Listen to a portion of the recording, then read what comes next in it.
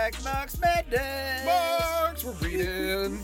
Okay, so we just got through chapter 3, which means we've been through 3 chapters of Lennon going, this quote by Marx, this quote by Engels, this quote by Marx, this quote by Engels, this quote, lots and lots of quotes by Marx and Engels, and so that he could deliver an idea that let's not be these opportunists, these guys are dumbasses. So what we need now is something new. So we're going to turn to a bunch of quotes by Engels. I was about to say, I was kind of getting, I was like, you do know we're not done with the Engels quotes, right? Yeah, this is all Engels quotes. The entire chapter is continuation, supplementary explanations by Engels. Yes. So, by the way, Lennon has decided that what we need now is Engels quotes, because we don't have enough Engels quotes. State and Revolution, the greatest quote book of all time. That's right. So he's going to start with the housing question. And It's a good question. Yeah, we're going to dig right into the Engels quote. We're going to say, how is the housing question to be settled then? In present-day society, it is settled just as any other social question, by the gradual economic leveling of demand and supply, a settlement which reproduces the question itself again and again, and therefore is no settlement. How a social revolution would settle this question not only depends on the circumstances in each particular case, but also connected with much more far-reaching questions, one of the most fundamental of which is the abolition of the antithesis between town and country. As it is not our task to create utopian systems for the organization of future society, it would be more than idle it would be more than idle to go into the question here. But one thing is certain. There is already a sufficient quantity of houses in the big cities to remedy immediately all real housing shortages, provided that they are used judiciously. This can naturally only occur through the expropriation of the present owners and by quartering in their houses homeless workers or workers overcrowded in their present homes. As soon as the proletariat has won political power, such a measure prompted by concern for the common good will be just as easy to carry out as are other expropriations and belittlings by the present day state. Now, I want to be clear. This is not a problem that went away, and it's a problem that people sometimes notice about modern-day United States that's not new. There are more houses available than people in need of homes. Yeah, easily. We just snatch. Yeah, we just snatch the second and third homes from rich people. Yeah, and everyone's got somewhere to live. We cut off the head of Airbnb and feed it to the goddamn devil that it is. Staying on Lennon for a second, when he says, expropriations of buildings take place by order even of the present state. That part is Engels. You're saying staying on Lennon, that part is No. Engels. Oh. This is below that. Oh, okay, gotcha. The next part, the change of the form of state power is unexamined here only in the content of its activity. Expropriations of buildings take place by order even of the present state. Gotcha. And that, the best example of that, and I don't even know if they called it that at the time, but that's eminent domain. Yeah, the state all the time takes people, how are you going to take these people's stuff? We take land all the time. Yeah. We take things from people all the time because we need to build a shopping center there. What if we actually took it and gave the people houses? Holy shit, that'd be a unique... We break treaties with sovereign nations within the United States borders to push oil pipelines through and ruin their fucking water like a bunch of bastards. It's you to say that there's not a precedent for how we would do this is silly. Yeah. But it's also... You just look at where fun late-stage capitalism takes you. Like, Airbnb. Like, I had someone the other day, today, because we were looking at booking a hotel, and they're like, well, hotels are, shitty, and they're not, I was like, well, I'm out there looking to make sure I'm not at a hotel that has their workers striking or something like that, and I'm like, all right, I found one, the workers aren't striking, we're going to do this. And like, oh, but what if we just stayed at Airbnb? That's like actually helping the people, that's actually helping a person and not a company. Like, I'm like, oh my God, their propaganda is... Guys. Airbnb is not you staying at a guy's house. Mm-mm. It's not. I don't know how to explain this to you. Airbnb is people taking what used to be long-term rental property that someone lived in for their life and stuff off of the market because they realized they could rent it to bougie-ass tourists at a way higher rate and make more money. It is exponentially exacerbating the housing crisis that absolutely doesn't need to exist because we have enough homes, and it's making a bunch of fucking landlords who do nothing but be landlords and are the fucking biggest leech on society, making them a fuck ton of money and letting some Silicon Valley fucks take a cut of it as well. It is fucking up the housing crisis even more, making rich people richer, and Silicon Valley. It is like the three-headed devil of fucking late-stage capitalism. Fuck Airbnb. fuck it so hard. Yeah, which is not a new theme for Mark's Madness that we hate Silicon Valley. Fuck Uber, Silicon fuck Valley. Lyft, fuck Airbnb, fuck all. Oh my God, my father is in San Francisco right now. If he wasn't, I would say nuke it to the ground. Wait till he leaves, then glass it. Wait, evacuate the homeless well, people. you get the homeless people out. Obviously, we'll have a ground. caravan. Nuke it to the ground. We'll have that caravan from Independence Day where the Will Smith's girlfriend drives a truck through an El Pollo Loco, picks up the president's wife. This freedom. That's my president. I've lost the thread, people. I want you to be very clear. I'm the person that's supposed to forget things and not know the people and the terms that I'm referencing really, really badly because my memory's bad. You just forgot who Will Smith was. I forgot. Okay. I've had a lot of theory lately. I could have told you who Bukharin is right now, but I apparently can't tell you who Will Smith is. I'm sorry. So we're going to continue on. The letter. It says, from the formal point of view, the proletarian state will also order the occupation of dwellings and appropriation of houses. But it is clear that the old executive apparatus, the bureaucracy, which is connected with the bourgeoisie, would simply be unfit to carry out the orders of the proletarian state. Duh, they're not going to want to do it. Uh-huh. Yeah. We're going to get back into Engels, and he's going to say, it must be pointed out that the actual seizure of all the instruments of labor, the taking possession of industry as a whole by the working people, is the exact opposite of the Proudhonist redemption. In the latter case, the individual worker becomes the owner of the dwelling, the peasant farm, the instruments of labor. In the former case, the working people remain the collective owners of houses, factories, and instruments of labor, and will hardly permit their use, at least during transitional period, by individuals or associations without compensation for the cost. In the same way, the abolition of property in land is not the abolition of ground rent, but its transfer, if in a modified form, to society. The actual seizure of all instruments of labor by the working people, therefore, does not at all preclude the retention of rent relations. This is, again, it's so frustrating to hear, and to hear shit that came out of my mouth when I was a bad libertarian. I apologize. I have atoned. I have done myself. Do we want to look back at our old words, Nathan? I've done myself crit. Oh, I've purged. I have atoned, people. I have atoned. I know it. I was a shitty person. I was going to say, don't look at 2013. David says anything. Oh yeah. No, I cleaned my act up by around 2012. Yeah. But no, it's they said there wasn't a roadmap. You know, oh, it's just unorganized. Oh, it's just it's just a fantasy where you give everyone else's stuff, and this is no one pays for anything. God, no. They absolutely recognize a transition state and what that looks like, and that you can't. Yeah, are we going to seize everything? Yeah. Yes, we are.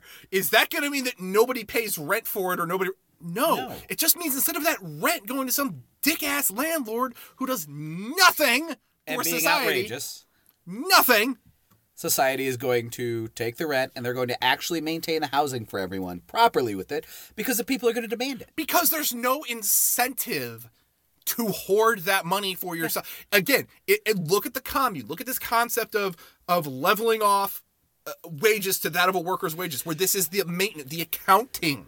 It's turning it into we just need to get the money from here over to here. We need project managers. We don't need fucking anything else. We just need, we took in this much money. This needs fixed. Let's go fix that. And let's go. And don't make that something that's a giant money-making career that lets you jump over to whatever Paris commune version of Boeing there is. And we've got it solved. The cannon manufacturers. I just imagine it's Le Boeing, and then we call it a day. But I mean, it's something. Le Boeing. They only make cannons. They do. And bayonets. They do make. They make guillotines. Come on, David. You know they make guillotines. No, they burned down the guillotine. No, but Boeing. But this is Boeing. Oh, okay. This is Le Boeing. Boeing makes bombs. Le Boeing makes guillotines. Like flying guillotines. Yes. The flying guillotines. Well, that needs to be a squadron name when the revolution comes, guys. So we're going to get back on Lenin. It says, Engels expresses himself most cautiously, saying that the proletarian state would hardly permit the use of houses without payment, at least during the transitional period. The letting of houses owned by the whole people to individual families presupposes the collection of rent, a certain amount of control, and the employment of some standard in allotting the housing. All this calls for a certain form of state, but it does not call for a special military bureaucratic apparatus, with officials occupying especially privileged positions. The transition to a state situation in which it will be possible to supply dwellings rent-free depends on the complete withering away of the state. Again, we're not going to immediately flip the switch and nobody pays rent, nobody pays their mortgage, nothing like that happens. For a while... Well, there won't be mortgages, because it'll be a rent. There won't be, and that is an interesting question. Would there not be mortgage? So if someone's paying rent, and we expect that person to keep paying rent, but they're going to pay it to the state, if you had a house, so obviously the bank isn't the recipient of your mortgage. Yeah. Would you not keep paying the same? If we're trying to keep it, again, it's a transitory state, I feel like that would be a pretty big kick in the dick to anyone renting if they're still expected to pay rent but pay it to the state, but people with mortgages just don't pay anymore. Like, no, they would start paying rent. Huh? They would start paying rent in place to the state. The state would seize that property. Okay, so that's what so that's how this would work. Yeah, okay. This is not a wealth privilege apparatus. I'm trying. I don't know how. Okay, I'm working on it. Okay, I'm trying to get here.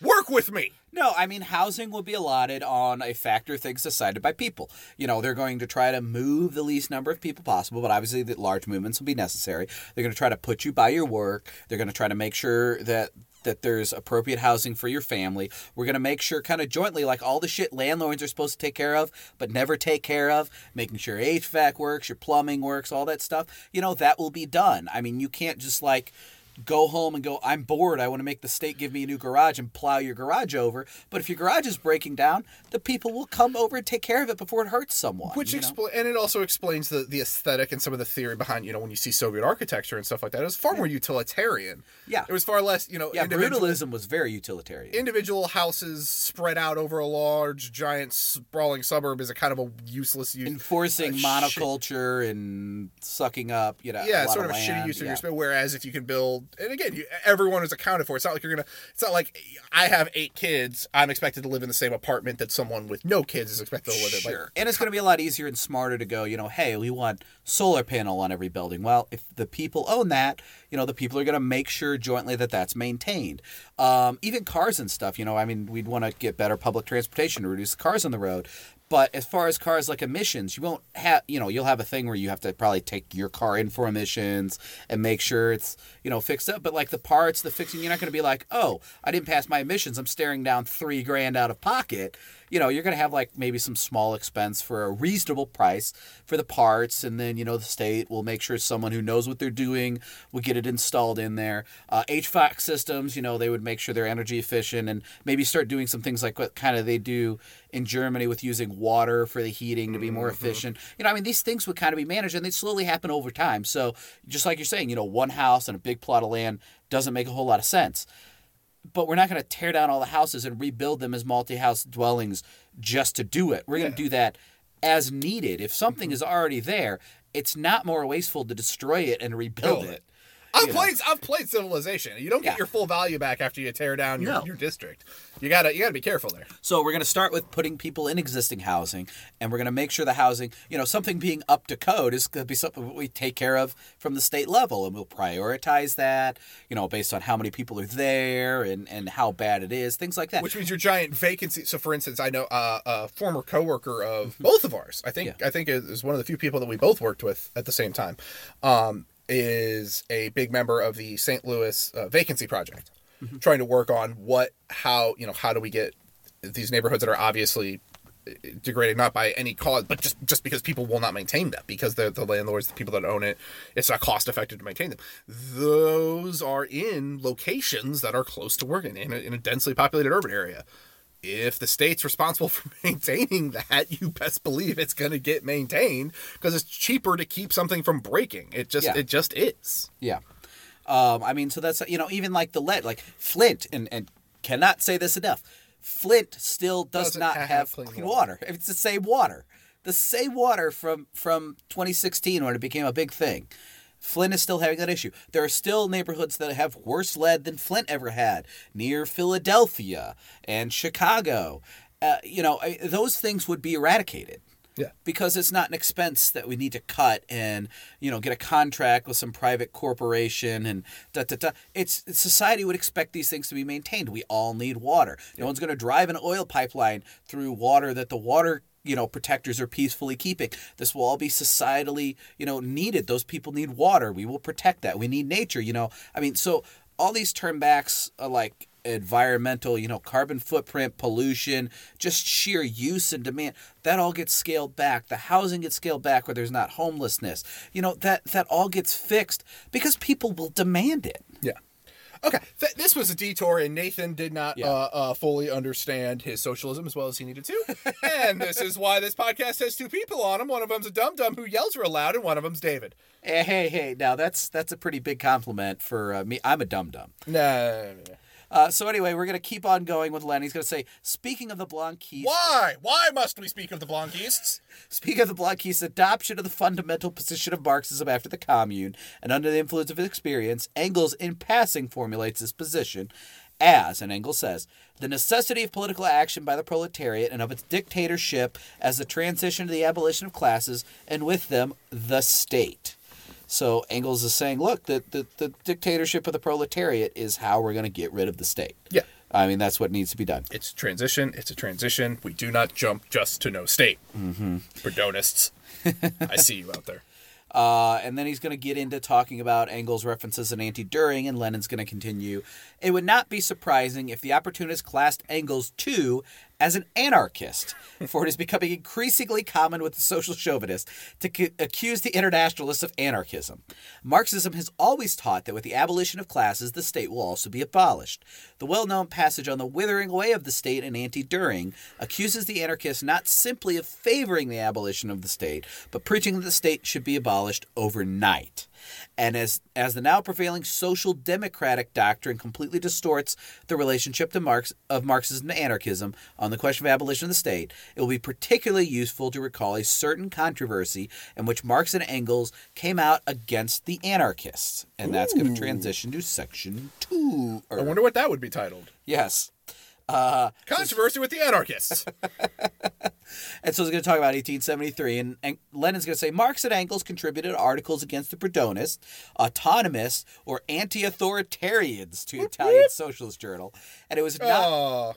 Remember when the Italians were socialists, and we Yeah. weren't having to deal with Jim Carrey fighting with Benito Mussolini's God granddaughter damn on it, Twitter? stop. You remember when that was what Italy was doing? So I will say, if I'm going to scale bad in ruling class people, I would put Benito Mussolini's granddaughter above anyone.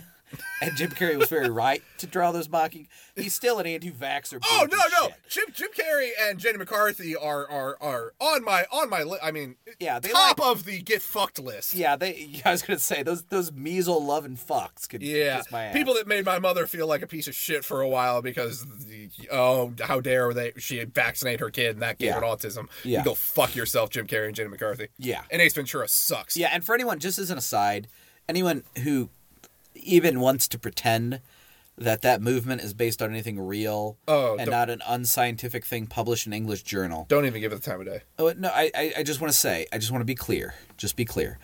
Even if it was true, you are talking about the most eugenicist genocide solution possible because you're literally saying measles kill, mumps kill.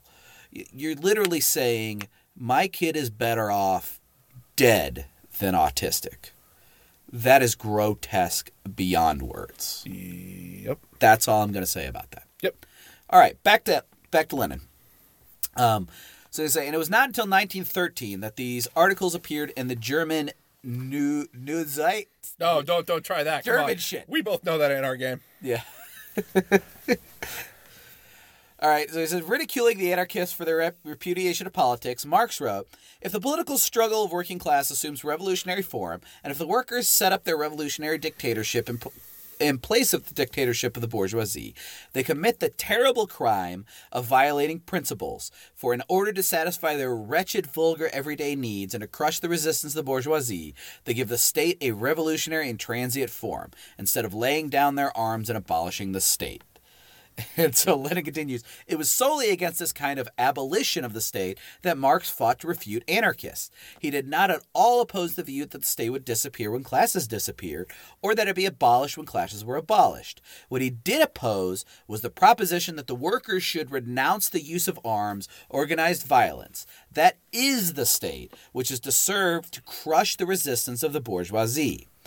If you don't stop the people who are going to kill you, they are going to kill you. See Paris Commune. See, this is why we do all the extra readings, guys. It makes the chapter make a lot more sense. It's good. So we're going to skip down half a paragraph on Lenin and say, we do not, after all, differ from the anarchists on the question of the abolition of the state as the aim. Again, anarchists and communists have the same endgame goals. Yeah. We just have like 4 extra steps in between that they want to skip. Right, and if you don't follow those steps, you die. Yeah. The whole thing falls apart and it's reactionary bullshit. And just FYI, there's this entire thing called history, and if you don't follow these steps, you die. History's proven. The revolution failed in Germany, and oh, fuck Hitler. Oh, fuck, we got Hitler. Yep. So anyway, he's going to say, we maintain that to achieve this aim, we must temporarily make use of the instruments, resources, and methods of state power against the exploiters, just as the temporary dictatorship of the oppressed classes is necessary for the abolition of classes. Marx chooses the sharpest and clearest way of stating his case against these anarchists. After overthrowing the yoke of the capitalist, should the workers lay down their arms or use them against the capitalists in order to crush the resistance? But what is the systemic use of arms by one class against another, if not a transient form of the state? Let every social democrat ask. Is that how I've been posing the question of the state in the controversy with the anarchists? Is that how it's been posed by the vast majority of official socialist parties in the Second International? Probably not.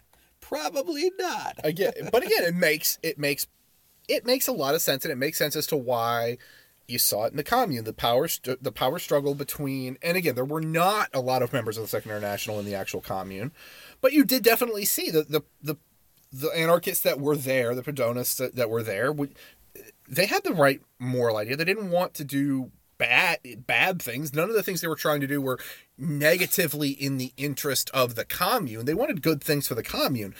They were just a little bit too idealistic, and that got a lot of people killed, and you have to learn from that. Yeah, we will run back to, this is Lenin's view very much, and it's a hard one to repudiate. Anarchists are good people with good goals that we share with them. Yes. And they are very much revolutionary people. Yes. But if you follow what they put out with this anti-authoritarian stuff and everything like that, you're going to wind up just leaving the gate open to be crushed. And crushing... So you can't let them lead the movement or you will die. And the crushing is bad. The crushing is full on... You leave that power vacuum open for a hot second and full on fascism. Yes. And of course in a modern day where socialism has existed to examine longer than the Commune, anarchism can also be used to radicalize people away, like as anti-communists. Yes. And that's dangerous to all of us. Yes. Especially when they're used as tools of imperialism or as ways to bash on, say, Stalin or Mao or anything like that. And so don't ever let anarchists convince you of that. And this isn't big. We're not trying to. I'm not trying to big tent because that's. I don't. But gotta end of day recognize that we are on the same team. We both want to get there. Let's have the discourse as to why. Let's come together and find out what's going to get us there. But we outnumber them. There's more of us, and we want the same thing. Do not let them divide us like that. Yes. Whereas social democrats, it's hard to be that stupid, assuming they're knowledgeable. Some are just in the dark and kind of weaning their way to things. But it's hard to be that stupid. Social democrats are not what they pose as like the end-all be-all better socialism that's more humane, like they say. They're certainly not what they pose as someone who can radicalize people, further. They're a net, right? People move left, and all of a sudden social democrats swoop up and catch them before they go too far left and hold them back in this liberalism. So like when you see people moving towards Social Democrats and then moving farther left, it's because they were going left anyway, and the Social Democrats caught them. That's how they got that far left. So the idea that they're a launching pad is an illusion. But on top of that, they're just, at least the knowledgeable ones and the leaders of the movement are just bastard opportunists that are out to serve themselves and not the people. Period. And call us tankies. That's fun. So we're going to get back into the Engels quotes. We're going to say, when I counter the most rabid anti-authoritarians with these arguments, the only answer they can give is the following. Oh, that's true. Except here is not the question of authority with which we vest our delegates, but of a commission. These people imagine they can change a thing by changing its name. If you want more fun dunks like that, listen to the episode that came out probably 24 hours before this, where I read you on authority. Because it's from that, and God, it's fun. It's wonderful.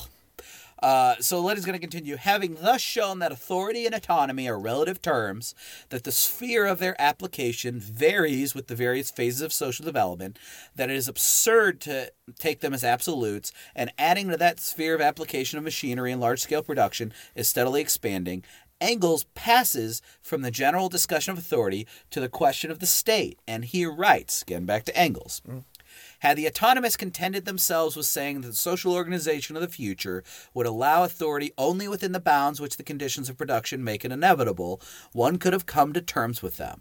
But they are blind to all facts that make authority necessary, and they passionately fight the word. Why do the anti-authoritarians not confine themselves to crying out against political authority, the state? All the socialists are agreed that the state, and with it political authority, will disappear as resulting of the coming social revolution. That is, the public functions will lose their political character and become mere administrative functions of watching over social interests. But the anti-authoritarians demand that the political state be abolished at one stroke, even before the social relations that give birth to it have been destroyed. They demand that the first act of the social revolution shall be the abolition of authority. Have these gentlemen ever seen a revolution? A revolution is certainly the most authoritarian thing there is. It is an act whereby a part of the population imposes its will upon the other part by means of rifles, bayonets, cannons, and all of which are highly authoritarian means, and the victorious party must maintain its rule by means of the terror which its arms inspire in the reactionaries. Would the Paris Commune have lasted more than a day if it had not used the authority of the armed people against the bourgeoisie? Can we not, on the contrary, blame it for having made too little use of that authority? Therefore, one of two things. Either that anti-authoritarians don't know what they're talking about, in which case they are creating nothing but confusion, or they do know, in which case they are betraying the cause of the proletariat. In either case, they serve only reaction. Again, back from when we did Lenin's on the Paris Commune, it is, and it's hard to. You want to give everyone the benefit of the doubt there. Yeah. And again, I think that from what I can tell, and again, if it hasn't been exposed already that I am not the end all be all on this, we're learning this together as we go. It seems to be this split, is coming around when we can't agree what the start point is. We can't agree that it is by its nature, we are going to need a state as a transitory thing, that we are going to need violence, if violence is necessary to achieve our means. And Marxists tend to have that ingrained, that, look, you're not going to elect your way to it, you're not going to get it peacefully, and you're not going to get it any other way. And you're not going to zap it away the second power's overturned. And you're not going to... And I think that's what I would want to... And again, I'm more than... I would like to... Again, we're not Big Tenning this, I don't want to... Oh, well, all sides... I am curious as to what the anarchist argument is for, one, how you overthrow the state without violence, and two, how you maintain that for any period of time without authority or violence. I think the question, as far as that, from what I know of anarchism, which I'm not a total stranger to, even if I'm not as schooled on as Marxism-Leninism, is the first question, you don't. They're not afraid of that. They're not afraid of that. Okay. It's the second question where there's an issue. Okay. And the second question, and again, and I think I might have alluded to it before in the other episode, where it's, it's more of a fear of recreating the authority all over again. Like, they're not examining the social relations that created the authority in the state in the first place. So they're saying, well, I don't want someone to just seize power back over me, so I can't create a power structure for them to seize. So is that the distinction then? Is that is there a that anarchists don't think that the social relations create the power structure? They think the power structure creates the social relations? Either they think that in the first place, or they think that's the way it will be with what's been ripened now. Okay. Like, maybe they think the state way back when was created, by the power structures, and that's what gave the formal authority. But at this point, they think that power structure is what will fill in. Do you get what I'm saying? I do. And again, we're both, neither of us are going to be good at this because neither of us honestly believe the other side of it. So trying to come to it in this way, I don't think. Sure, but I'm trying to be very fair here. No, and that's the thing. Yeah, we are. And even if I wanted to, in good faith, engage in this argument, I haven't researched it. I don't know it enough to know where it is. I've only seen its consequences through, again, what we're doing here. Yeah. Now, I do want to get back to the work a little bit here, but I think that was a good aside to go. Probably important to actually get to the work and the thing about the work. But I want to go back to that last sentence, last two sentences, because I know that. Yeah. Therefore, one of two things, either that the anti-authoritarians don't know what they're talking about, in which case they're creating nothing but confusion, or they do know, and in that case they are betraying the cause of the proletariat. In either case, they only serve reaction. Now, you know how we talked about the first paragraph? You can plug and play, guys. Like, we should not take away at all that Lenin meant Marx. That's the most important takeaway from that first paragraph. But you could plug in, MLK and, everybody else there, right? Have that healthy discussion. This same little segment, that same little 3 sentences, do not take away that Engels is talking about anti-authoritarians. But you can also take that and you can say, okay, well, what about the people that say, oh, you're Xiist or you're, a Sadist or something like that? Either they don't know what they're talking about, or they do, and they're betraying the cause of anti-imperialism. And in either case, they only serve reaction. That's something that you can apply to other situations. So I do really love those 3 sentences for what they are, just the total subject that they are in on authoritarian or on authority that they are, period, end of story. And that's the most important takeaway you should ever have from it. Yeah. You also should force plugging into it. But you should be able to read that, and those other things should pop into your head.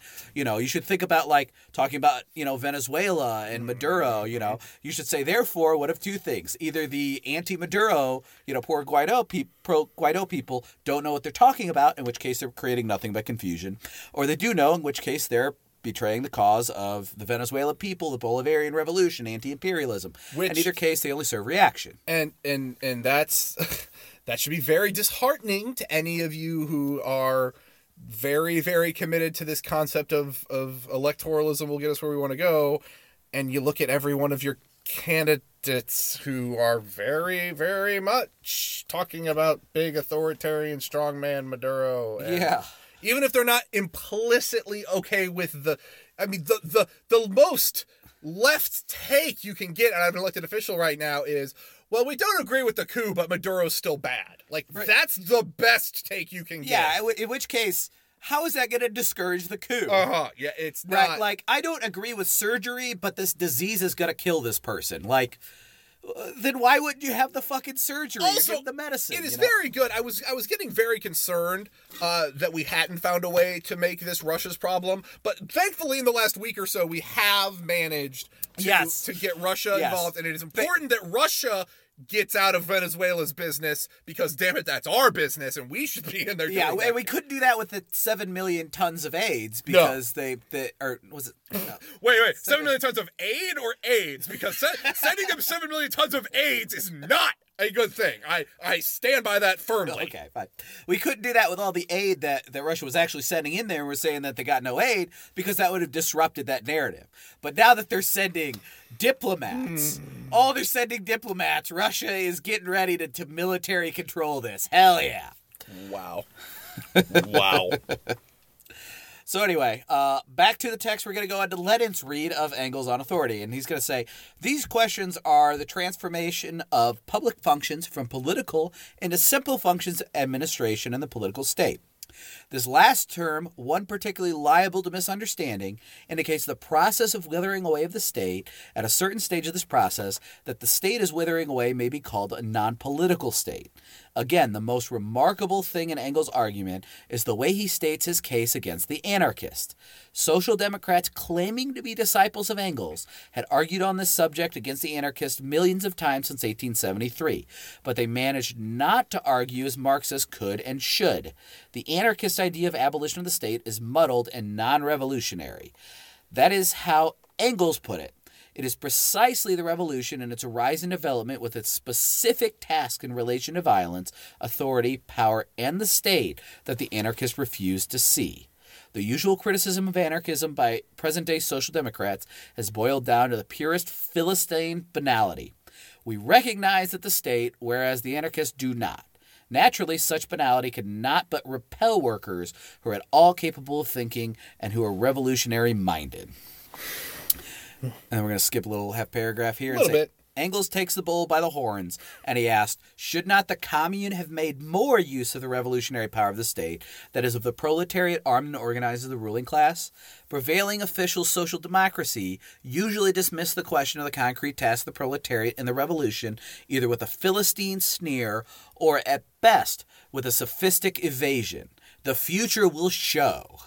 And the anarchists were justified in saying about such social democrats that they were failing in their task of giving the workers a revolutionary education.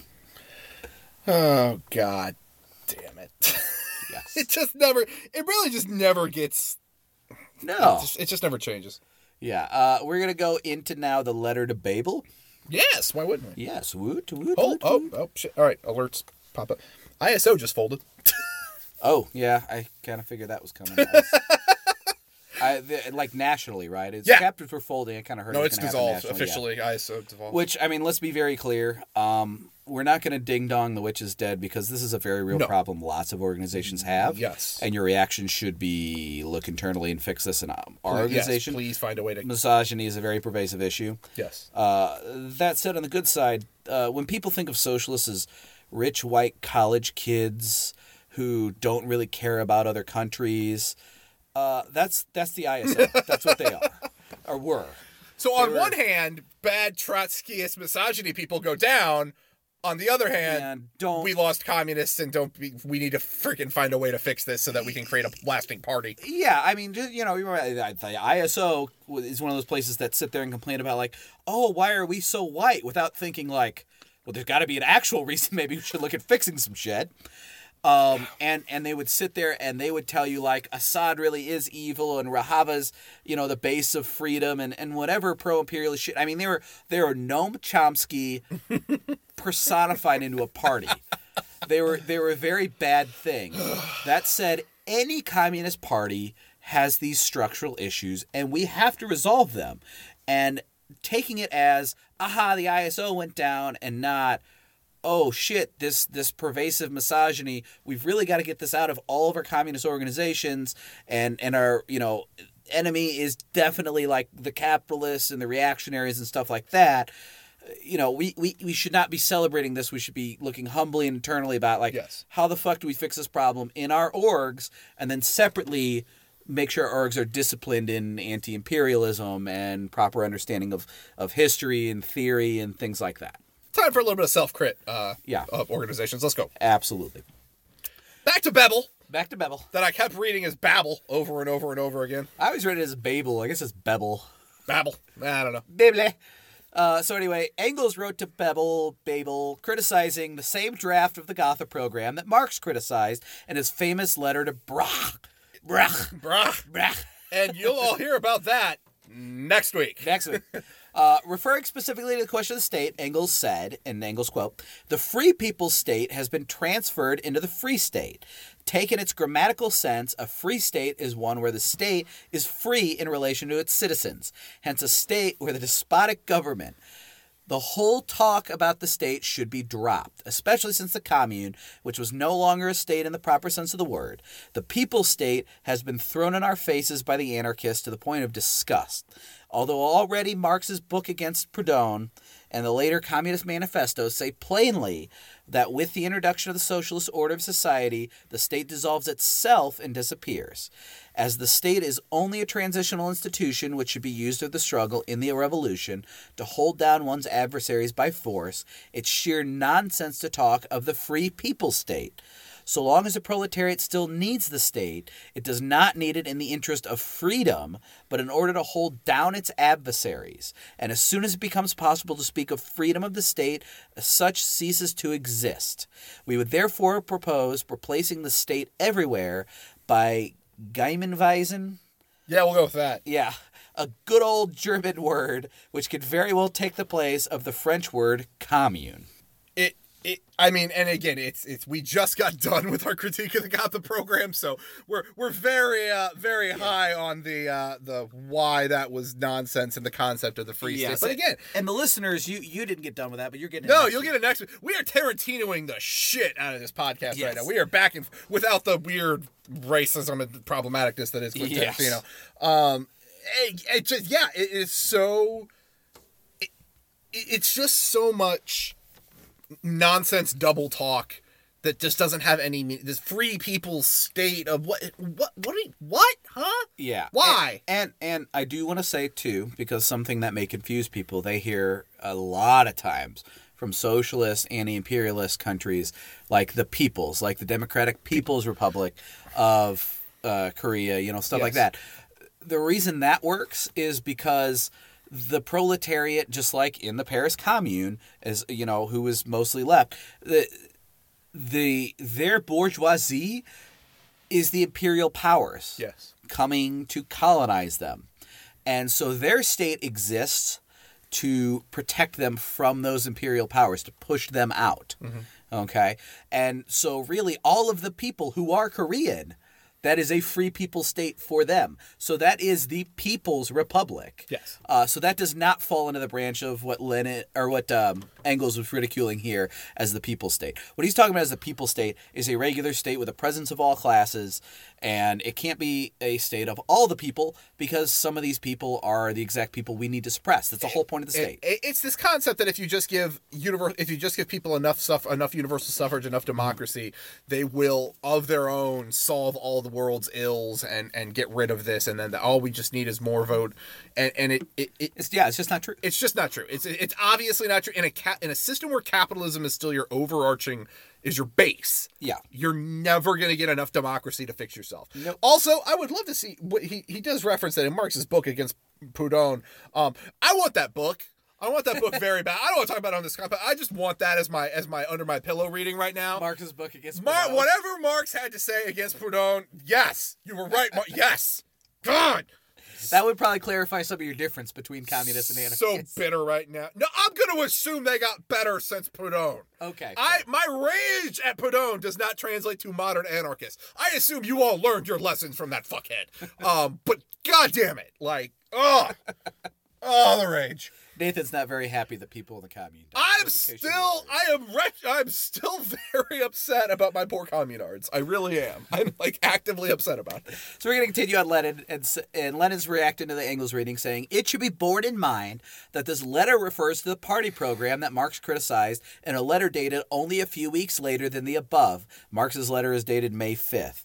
And that Engels was living with Marx in London. I want that sitcom. I want that. Was there an anime movie or something? Oh, if there is, please everyone link it to me. Please God, link it to me. I think there's one coming out. Oh, fuck yes. Oh, I want the Marx and Engels living it up in London show, please. Consequently, when he says "we" in the last sentence, Engels undoubtedly, in his own name as well as Marx's, suggests to the leader of the German Workers' Party that the word "state" be struck out of the program and replaced by the word "community." Yep. What a howl about anarchism will be raised by the leading lights of present-day Marxism, which has been falsified for the convenience of the opportunist. If such an amendment of the program were suggested to them, let them howl. This will earn them the praises of the bourgeoisie. Is this Lenin's "Let Them Eat Cake"? That's Let them howl. Let the fools howl. We'll have a revolution. Oh my God. Skipping down paragraph and a half. We're going to say, in German, there are two words meaning community, of which Engels used the one that does not denote a single community, but a totality, a system of communities. In Russian, or of course in English, there is no such word. We may have to choose the French word commune, although this also has its drawbacks.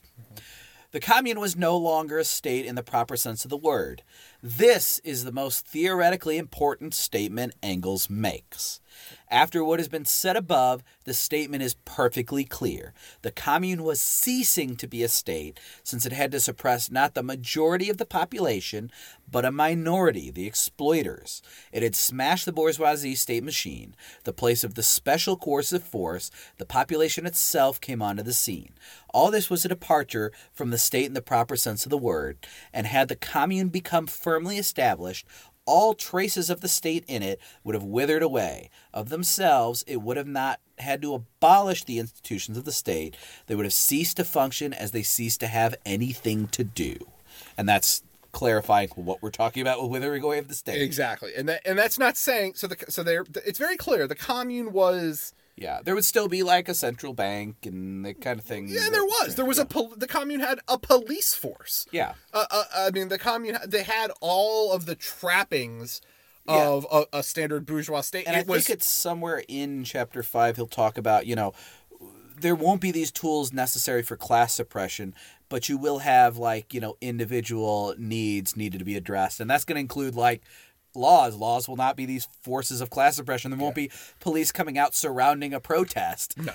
But someone assaults someone, they're still going to need to be taken away. Exactly. Yeah. Lot more of again, the people in your community. And you hear this a lot it was one of the most interesting, it was very early on when I was starting down the path and kind of looking at this, is someone on Twitter was talking about abolishing the police and about what that would be, and especially when you're new. I mean, if you're not in this, it sounds shocking. It sounds like a very shocking thing, and the way she articulated it was so well. It was, look, in my community, the police are not here to protect us. The police at best show up an hour after something has happened, take notes, and leave. They're reactionary at best. Mm-hmm. If that's the best you can do, what good are they to us? They serve my community. If they serve your community, maybe find your way. But in my community, I can tell you they don't serve me.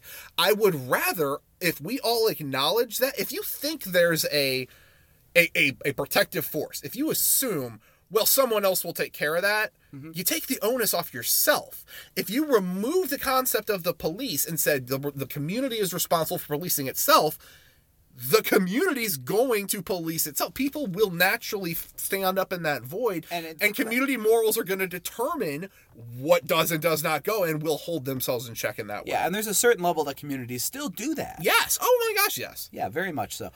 The other thing, you're going to have to realize too is even the places where police in the modern day are useful and they're isolated as the people that can be useful in that situation, there's no reason they're the ones that are useful. That's just arbitrary to give them importance. Yeah. We've talked about on the show before, when you have a traffic accident, why is the Department of Transportation taking care of that? When you lost your kid, that's very scary. You certainly are going to love the police for a second if they find your kid back. Why does it have to be the police that do that? Why aren't you taking a community group, going out searching for the kid and leaving contact? Why can't people contact? And we already are basically doing that. We have an Amber Alert system. We all have. I mean, we have the means. But we force the Amber Alert to contact to the police. Yeah. You could make a central child finding unit. Yeah. There's no reason these things have to be police. Exactly. So yeah. But it is now. I take that back. Because I was gonna say, telling people when they can and can't cross the street with the white gloves is important, but there are mimes that are out of work and they've got the gloves. They can absolutely direct traffic, and they're probably better at it. But the fire department does that sometimes.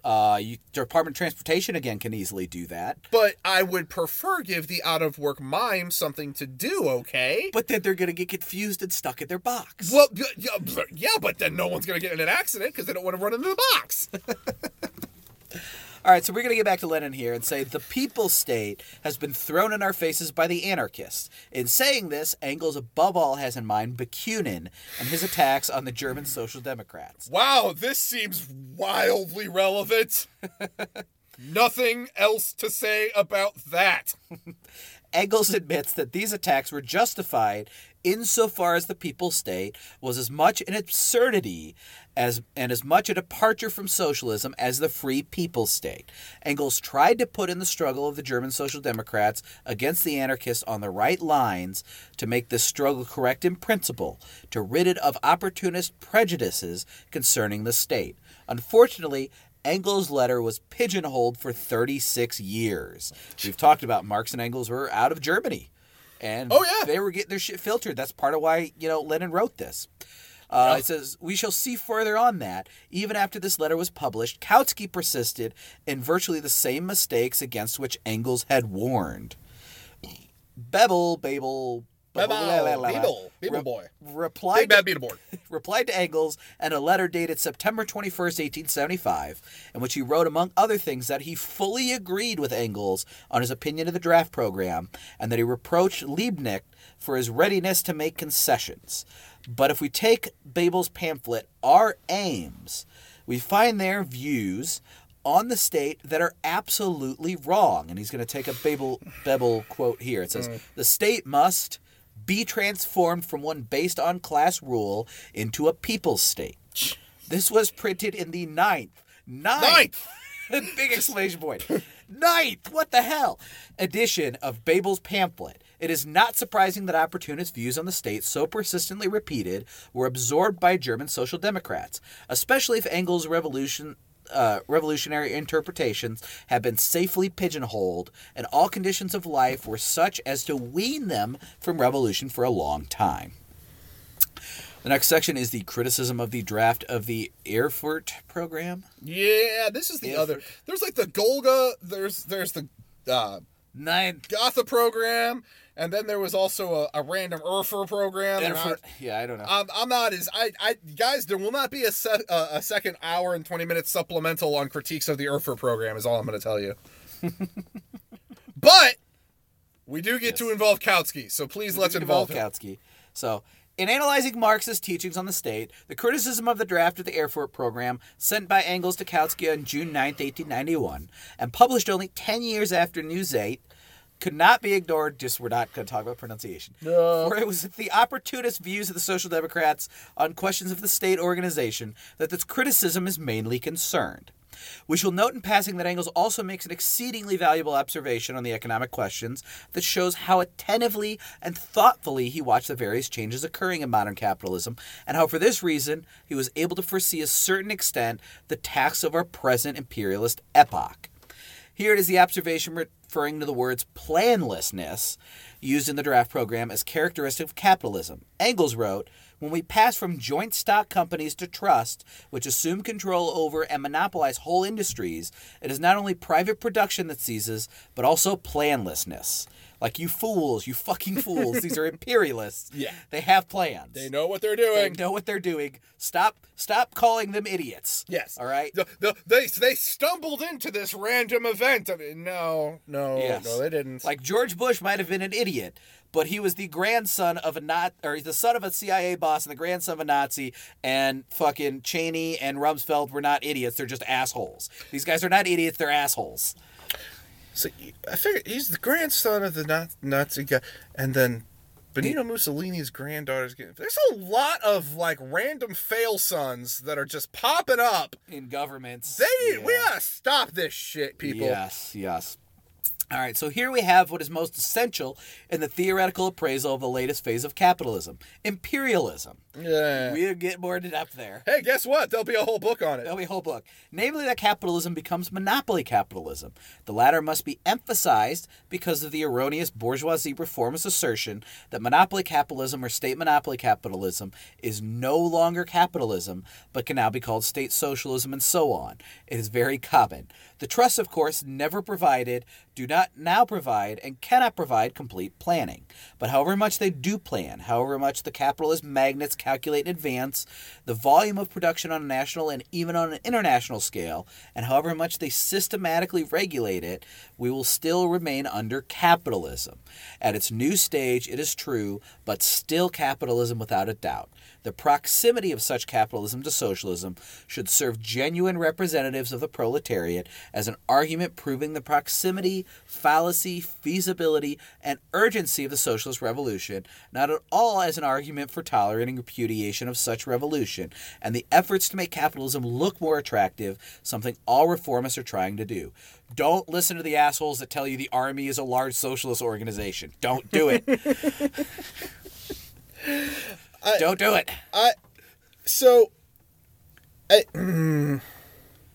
He's saying he's basically digging into the people that say, like, socialism is when the state does things, and the way the state does, the more socialist it does. That's not true. The state definitely has its hands in imperialism, and it is still very much capitalism.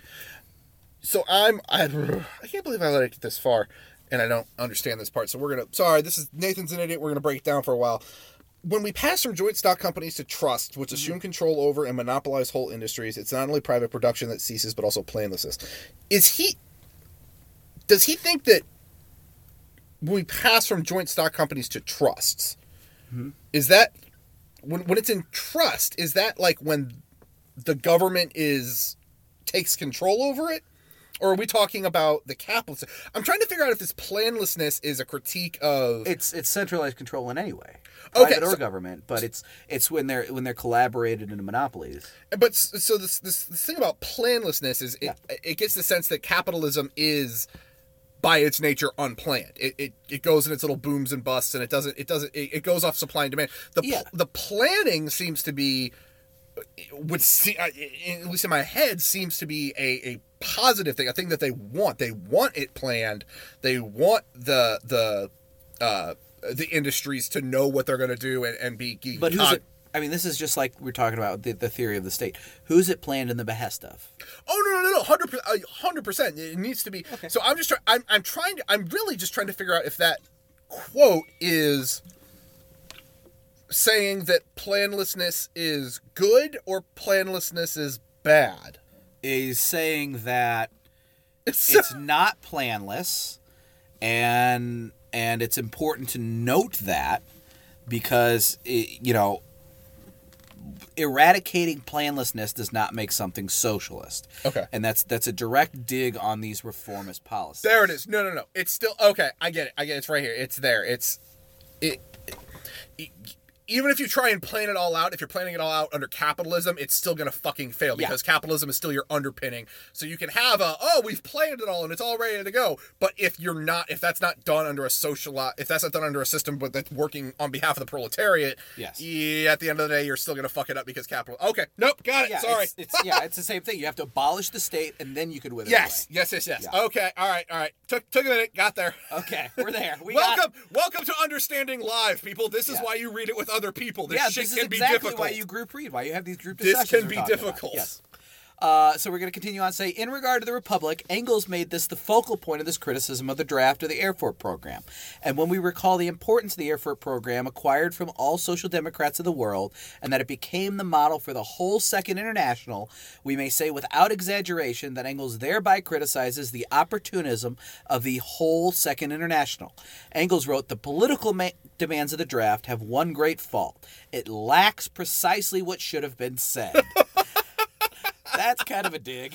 A little bit. That's a little dig. A little bit. There's only one thing wrong. Everything. Engels' burns are more reserved, but he uses them when he needs to. Yes. Later on, he makes it clear that the German Constitution is, strictly speaking, a copy of the extremely reactionary Constitution of 1850. That the Reichstag is only...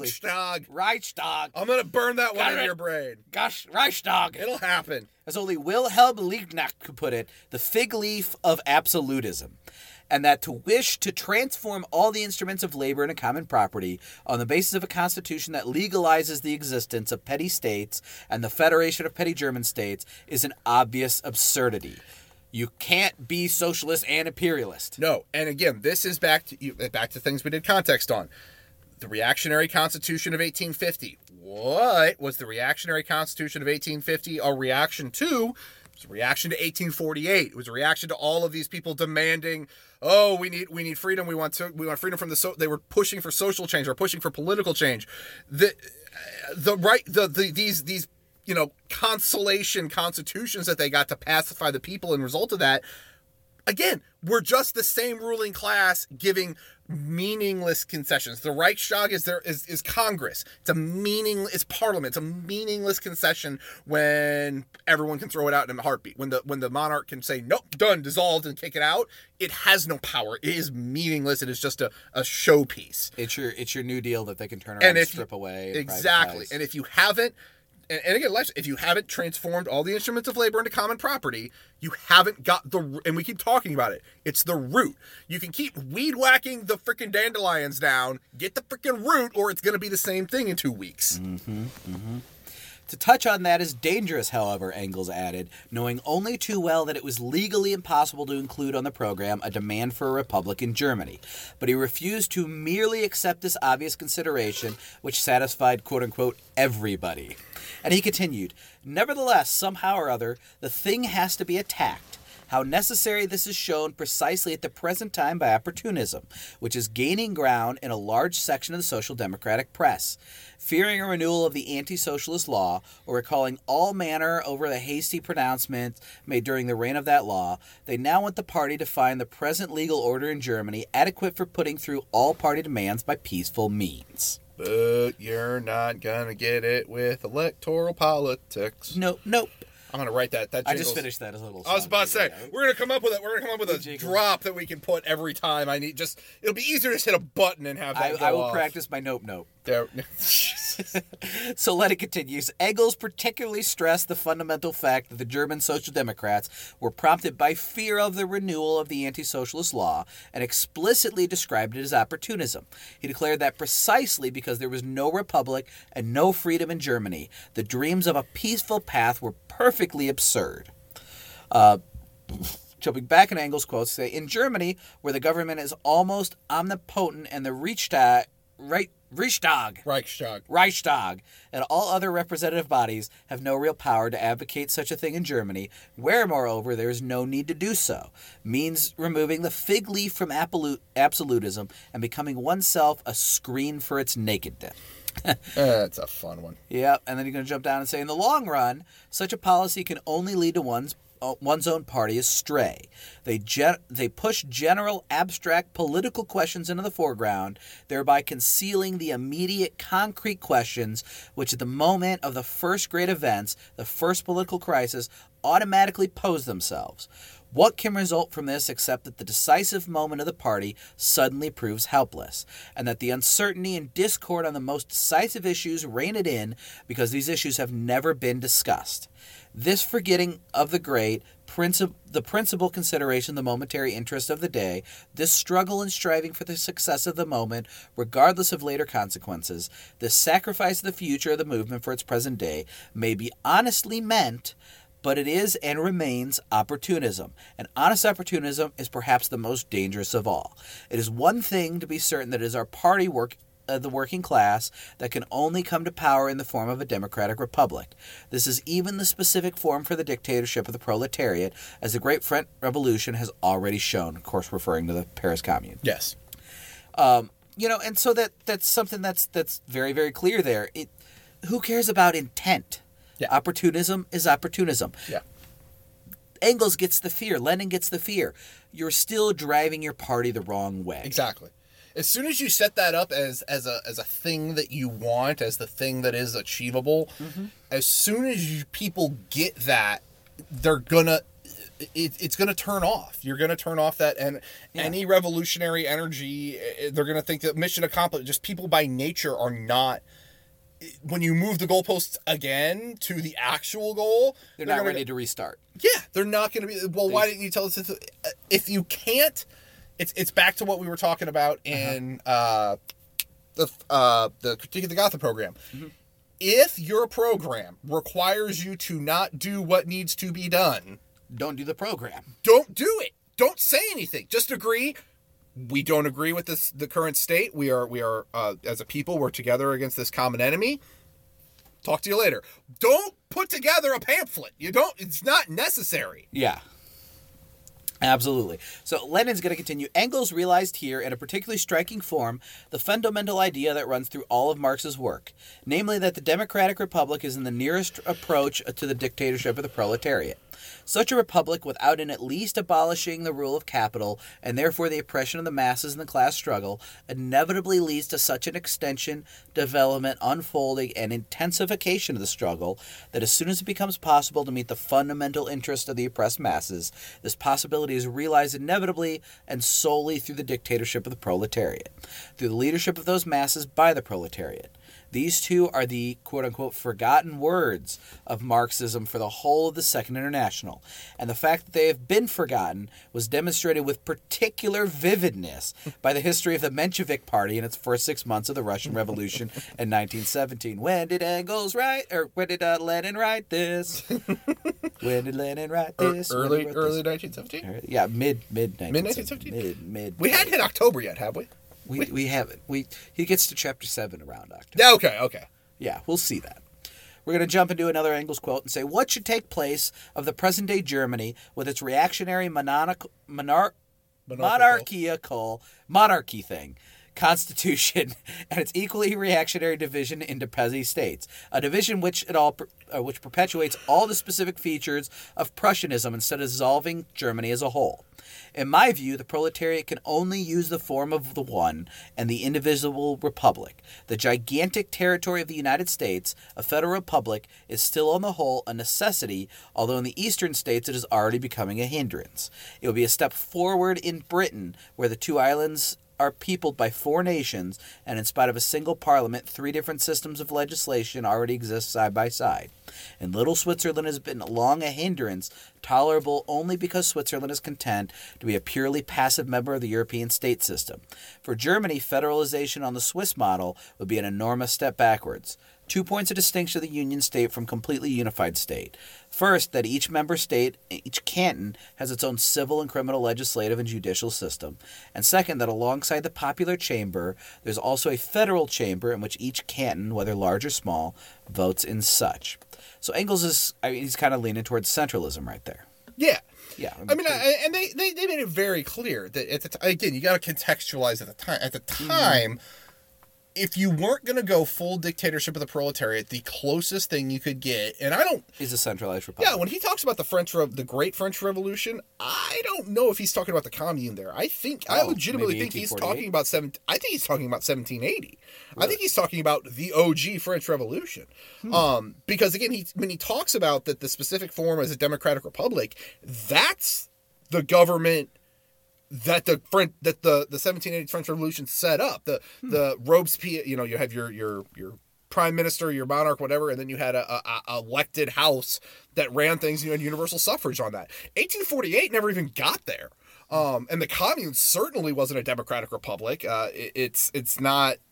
Wasn't big enough. It was the Commune. No, it didn't last long enough, and it wasn't set up in that structure. Yeah. It just wasn't designed like that. The only democratic republic the French had up to this point would have been the French Revolution before it devolved into the Napoleonic era. Well, no, not even that. Before it devolved into the Committee on Public Safety, and all the fun stuff. I think, and again, that would have been in Europe at the time, contemporary to this. That's the closest you got to the American model, which at that time was the revolutionary people vote for your president, vote for your Congress kind of thing. Because after the French lost, and you got Napoleon, and then it was all a matter. None of these were. It was a difference between was it a monarch or was it an emperor or was it a dictator? But it was never.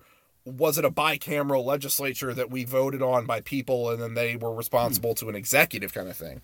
So, I mean, at the time that they're talking, yeah, as kind of archaic as it seems now, the parliamentary system or bicameral legislature, democratic republic is the closest thing to the dictatorship of the proletariat because it's the only thing that involves the actual people in any degree and it's it's not there, but it's closer than what they were dealing with before. And as we can see now, it's still shit. Exactly. And now, again, Marx and Engels writing now, you would be talking about the Democratic Republic in the same way you talk about that they're talking about monarchism, and they're talking about emperorship. It is. We have seen what it is. It has served its purpose. It is outdated. It is obviously not going to get us to the dictatorship of the proletariat. Time for whatever comes next. All right, so we're going to say in Germany, or actually, you know what? Let's go ahead and skip that section because we just ran through all that pretty well. Woo! Yeah. Let's go to the next Engels quote and say, so then a unified republic, but not in the sense of the present French Republic, which is nothing but the empire established in 1798 without the emperor. From 1792 to 1798, each French department, each commune, enjoyed a complete self-governance of the American model. Pew, pew, pew. Yeah, fire it all said. I got it. Nathan's got it. And this is what we too must have. How self-governance to be organized and how we can manage without a bureaucracy has been shown to us by America and the First French Republic. How to work without bureaucracy, hard. The American tale. Oh, Engels, you naive bastard. Yes. We've said before, Marx and Engels were not unfamiliar with America. They were not fans of it. But there were certain things that they thought, okay, we can use this model. And when you read how they describe that, it's like, that's giving America, like, way too much credit. Way too much. Yeah. Infinitely too much. Yeah. They definitely did not dig in about... They cared about the slavery being an issue. Yeah. They were not fans of capitalism, but they did not dig in enough about how America went from colony to imperial power in like 0 seconds flat. They didn't dig in enough the genocide of indigenous people to push there, and they didn't dig in enough about how, it was just class from the beginning. Which is honestly not their job. That is our job. In Europe. Exactly. They were talking about Europe. They're talking about their circumstances in their countries, the countries they're adjacent to. Yeah. It's our job to call out our bullshit. Yes. And so Engels is going to talk about self-governance in the Clause of Program and say the complete self-governance of the provinces, districts, and communes through officials elected by universal suffrage, and the abolition of all provincial authorities appointed by the state. And Lenin's going to continue. I have already on occasion to point out in Pravda, and that was the newspaper at the time that was being run by Stalin, and that was their big. I think Pravda means like the word or freedom or something like that. If you're listening to this podcast, you don't know what the fuck Pravda is. How did you get here? Please send me a letter. I know, but I don't remember the literal Russian translation of the name though. Oh, cool. I don't. But yeah, it was the paper that Stalin ran. That was the major paper throughout the Soviet Union. Yeah.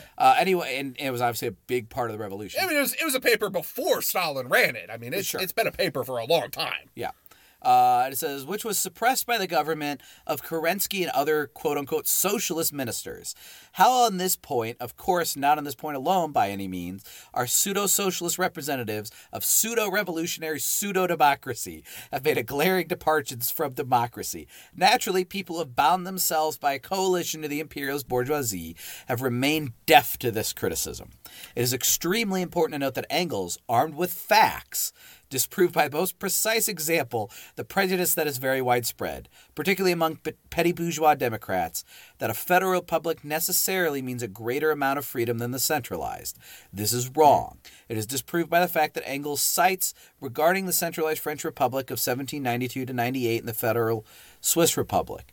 The really democratic centralized republic gave more freedom than the federal republic. In other words, the greatest amount of local, regional, and other types of freedom known to history was accorded by centralized, not federal republic. Yep. And Pravda means truth. Truth, thank you. Truth is what it translates. I was going to say, there's a very pertinent word, single word translation. Founded in 1912. Yeah. So obviously you can see how big of a deal it was in Russian Revolution. Yup.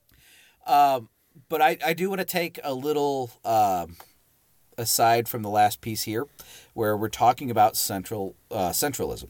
Yeah. To give you an idea of something American that kind of shows the difference between federalism and centralism. We're very aware of the many flaws in, obviously, the public schooling system, the very pro-Western history that's taught and the white supremacists taught. Obviously, the issues there's been with public schooling and indigenous populations and indoctrination there. The fact that they make your kids pledge allegiance to a flag every damn morning. The fact that there's cops shoved in there. All those things. But public schools also can be, on the whole, good. I mean, they're better than fucking charter schools and private schools, for God's sake.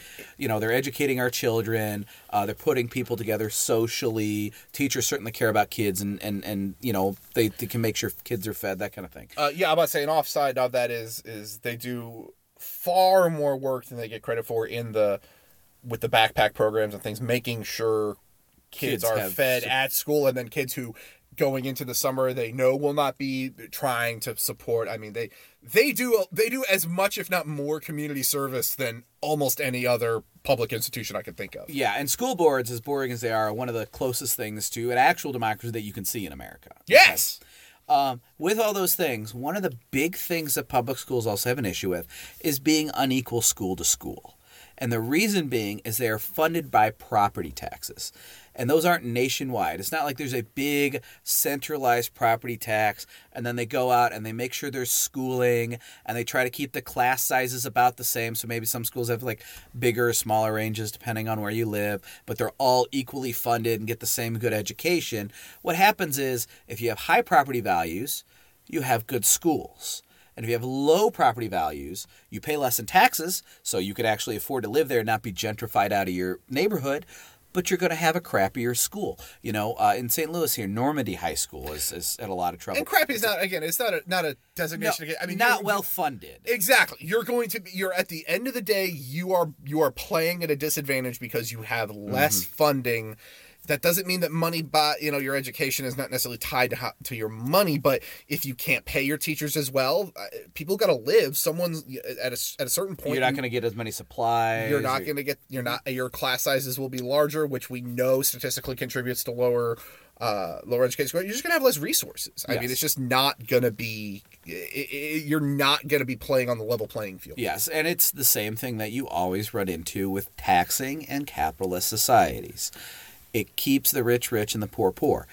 If you are poor, you are going to live in an area that has lower property taxes and this less funded schooling. And then the less funded schooling is going to be harder to get an education because you're going to worry about your school accreditation. You're not going to have as many programs and opportunities to go into. So it's going to be harder to fish yourself out of poverty. So this publicly provided service that is the most democratic thing that Americans can have is lacking enormous amounts of freedom, just aside from the indoctrination on history and white supremacy, just the actual good of the school, the good democratic school boards and feeding children and teaching kids for free and all that stuff is at an extreme disadvantage for the poor, has distinct location-based class lines because it's federalized versus centralized. Just little practical example people can. All right, so we're going to go on to Section 5 of Chapter 4, and it's the 1891 preface to Marx's The Civil War in France. Remember, that was the one about the Paris Commune. Yes, very, very heavily featured in our Paris Commune episode, very, very heavily. Mm-hmm. So Lenin's going to say, in France, Engels observed the workers emerged with arms from every revolution. And it's going to quote, therefore, the disarming of workers was the first commandment for the bourgeoisie, who were at the helm of the state. Hence, after every revolution won by the workers, a new struggle ended with the defeat of the workers. Remember when they literally started the Paris Commune because they came to take their guns? Yes. They came to take their cannons? Yeah. Just remember, we do not want you to give your guns to just cops in the army. Don't do that. Don't. No. That is one of the grandest liberal hoo-ha-has I've ever seen. Like that Jedi mind trick where the very, very supposedly liberal with a little L, not a big L people. Yeah, the want to take away all the guns. And the reactionaries who do not need the guns because the government is absolutely in their favor, desperately get all of them. Yeah, I mean, I don't. It's ridiculous. The groups that are going to need to defend themselves are the groups that theoretically the Democrats should have as their base if they were not completely bourgeoisie bullshit. Yeah, exactly. If they actually believed any of the bullshit they said, and yet they are the group that is determined to disarm that group. Yeah, I mean, again, I will say this again. This may come as a shock to you, but that what was the school in Florida, the Miami school, with the shooting? Parkland. Parkland. It may come shock to you, but more than 2 students survived the Parkland shooting. Yeah. Yeah, but you only hear from 2 because they're very anti-gun. They are very anti-gun. So we're going to continue on. Lenin says in reaction to Engels, this summary of the experience of the bourgeoisie revolution is concise as it is expressive. The essence of the matter, among other things on the question of the state, is the oppressed class armed, is here remarkably well grasped. It is precisely this essence that is most often evaded by professors influenced by the bourgeoisie ideology and by petty bourgeois Democrats. Ooh, wow. Always on subject. 1891 calling that shit from downtown. Always nailing it. From downtown. Engels. Lenin. In the Russian Revolution of 1917, the honor of babbling the secret of the bourgeoisie revolutions fell to the Menshevik would-be Marxist Tsereteli. And in his historic speech of June 11th, Tsereteli blurted out that the bourgeoisie were determined to disarm the Petrograd workers, presenting, of course, this decision as his own and as a necessity for the state in general. Tsereteli's historic speech of June 11th will, of course, serve every historian of... I overscrolled. Of the revolution. Of the revolution of 1917 as a graphic illustration of how the socialist revolutionary Menshevik bloc, led by Mr. Tsereteli, deserted the bourgeoisie against the revolutionary proletariat. Deserted to the bourgeoisie against the revolutionary proletariat. Thank you. Yeah. That one, I won't correct often, but that one makes a difference. That one makes a difference. I slurred out a pretty big word there. Yep. Next paragraph. Another incidental remark of Engels, also connected with the question of the state, deals with religion. Oh, you know what? Do we want to go? No, you know what? I don't know if we want to go on this here because this kind of oversimplifies the religion base of Marx. Maybe we should. Let's go with it. Let's go with it. Okay. It is well known that the German Social Democrats, as they denigrated and became increasingly opportunist, slipped more and more frequently into the Philistine misinterpretation of the celebrated formula. Religion is to be declared a private matter. That is, the formula was twisted to mean that religion was a private matter for even the party of the revolutionary proletariat. Engels vigorously protested in 1891. He saw only the very feeble beginnings of opportunism in his party, and therefore he expressed himself with extreme caution. And here's the Engels quote. It says, as almost only workers or recognized representative of the workers sat in the commune, its decisions bore a decidedly proletarian character. Either they decreed reforms without the Republican bourgeoisie had failed to pass solely out of cowardice, but which proved necessary basis for the free activity of the working class, such as the realization of the principle that in relation to the state, religion is a purely private matter, or the commune promulgated decrees which were in the direct interest of the working class and in part cut deeply into the old order of society. And Lenin continues, Engels deliberately emphasized these words in relation to the state as straight thrust at German opportunism, which had declared religion to be a private matter in relation to the party, thus degrading the party of the revolutionary proletariat to the level of the most vulgar, free-thinking Philistinism, which is prepared to allow no denominational status, but renounces the party struggle against the opium of religion, which stupefies the people. Now, this is where I don't think it goes enough into the opium of religion and what opium was at the time.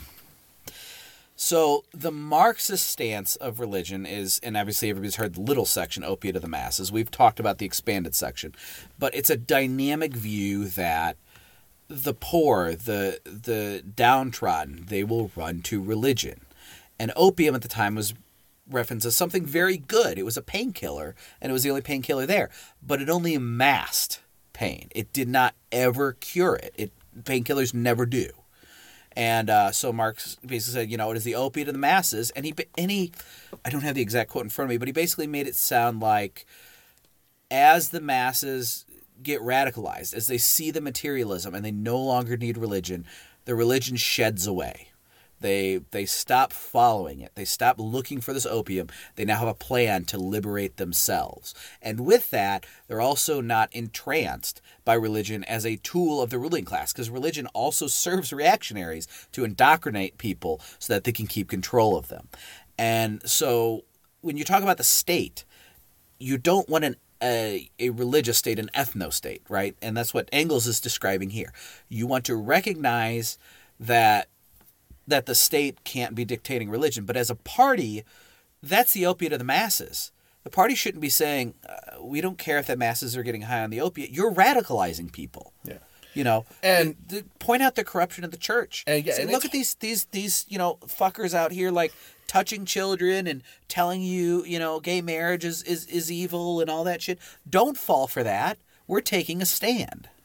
And again, it is counter just viewpoint of how that comes together.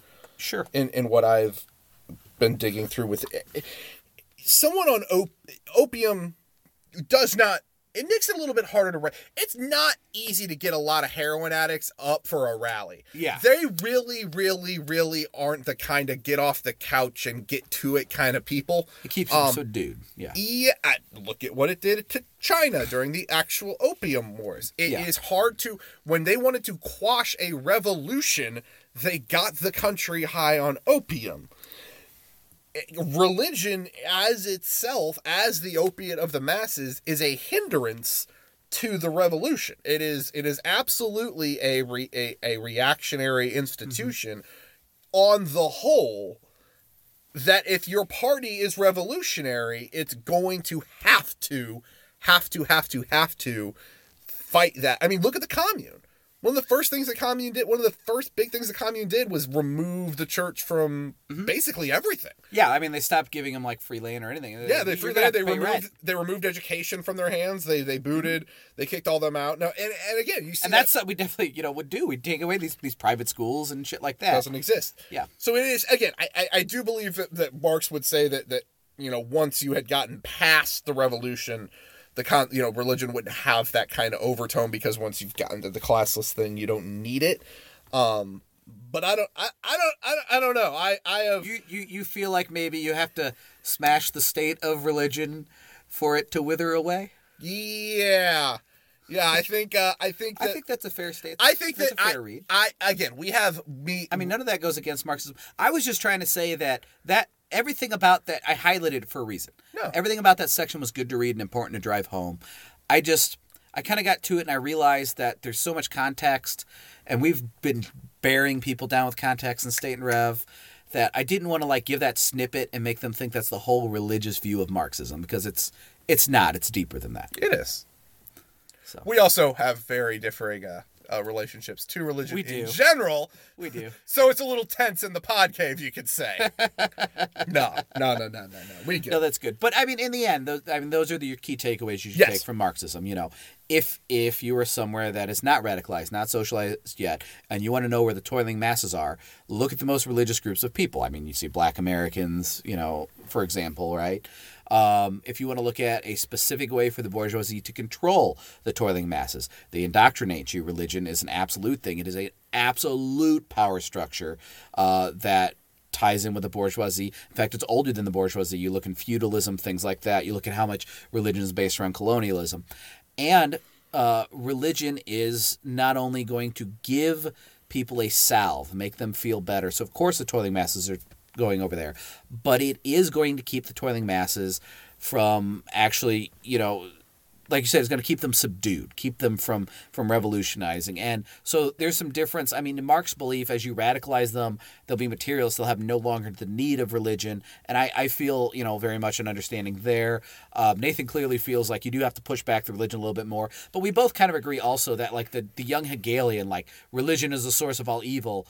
Oh, no. And again, dumb shit. Because the new atheist bullshit, all of that bullshit is bullshit. I think it doesn't respect religion as a cultural point, and it also doesn't look at, just like the state. It's like anarchists want to abolish the state. It doesn't look at the underlying power and underlying conditions that created the state. If you're not looking at the underlying conditions that gave religion the power and the ties to the bourgeoisie and existing power, what good is getting rid of religion?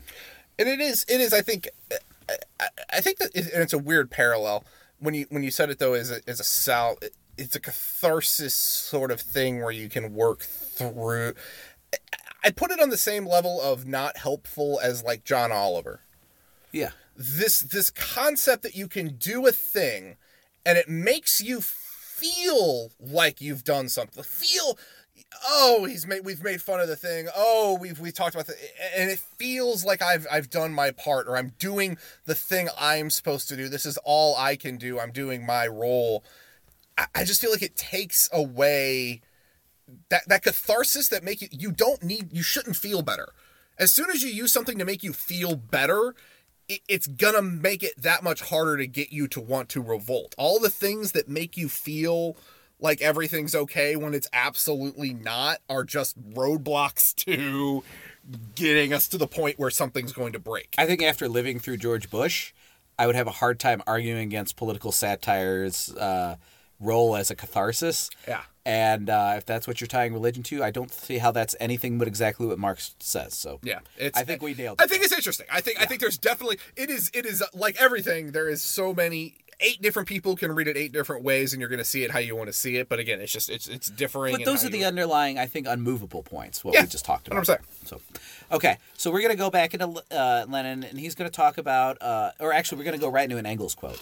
And Engels, we're going to say, it was precisely the oppressing power of the former centralized government, army, political parties, bureaucracy, which Napoleon had created in 1798 and which every new government had since then taken over as a welcome instrument and used against its opponents. It was this power which was the fall everywhere, just as it had fallen in Paris. From every outset of the Commune had to recognize that the working class, once in power, could not go on managing with the old state machine, that in order not to lose again its only just gained supremacy, this working class must on one hand do away with all the old machinery of oppression previously used against itself, and on the other hand safeguard itself against its own deputies and officials by declaring them all, without exception, subject to recall any time. Yep. We've talked about how important and how much they learned from the Commune, how important being subject to recall is in socialism. You have to be able to, one, you have to get paid just like the worst worker gets paid.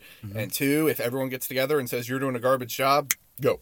Yep. Be gone. Let's put somebody else in there, and if they are not good, get them out. But we're going to, at a certain point, this is not a job that you can be elected to and have 8 years of, well, let's see if they figure it out. Mm-hmm. So getting back to Engels on, them being servants of society instead of masters, Engels is going to say, against this transformation of the state, the organs of the state from servants of society into masters of society, inevitable transformation in all previous states, the Commune used 2 infallible means. In the first place, it filled all posts, administrative, judicial, and educational, by election on the basis of universal suffrage of all concerned. You're going to elect judges, you're going to elect cops, you're going to elect teachers, or at least, administrators, things like that. And in second place, it paid all officials, high or low, only the wages received by other workers. Mm-hmm. The highest salary paid in the Commune, everyone, was 6,000 francs. In this way, a dependable barrier to place hunting and careerism that was set even apart from the binding mandates to delegates to representative bodies which were added besides. I think we went through enough in the Commune to that should be clear. That exactly, and that's part of the context. We're not going to need to dive into that. You all, if you go back and re-listen to the Commune episodes. Yes. And then one other thing, he's going to come down and compare. Say, Engels, however, did not make the mistake some Marxists make in dealing with, for example, the question of the right of nations to self-determination, when they argue that it is impossible under capitalism and will be superfluous under socialism.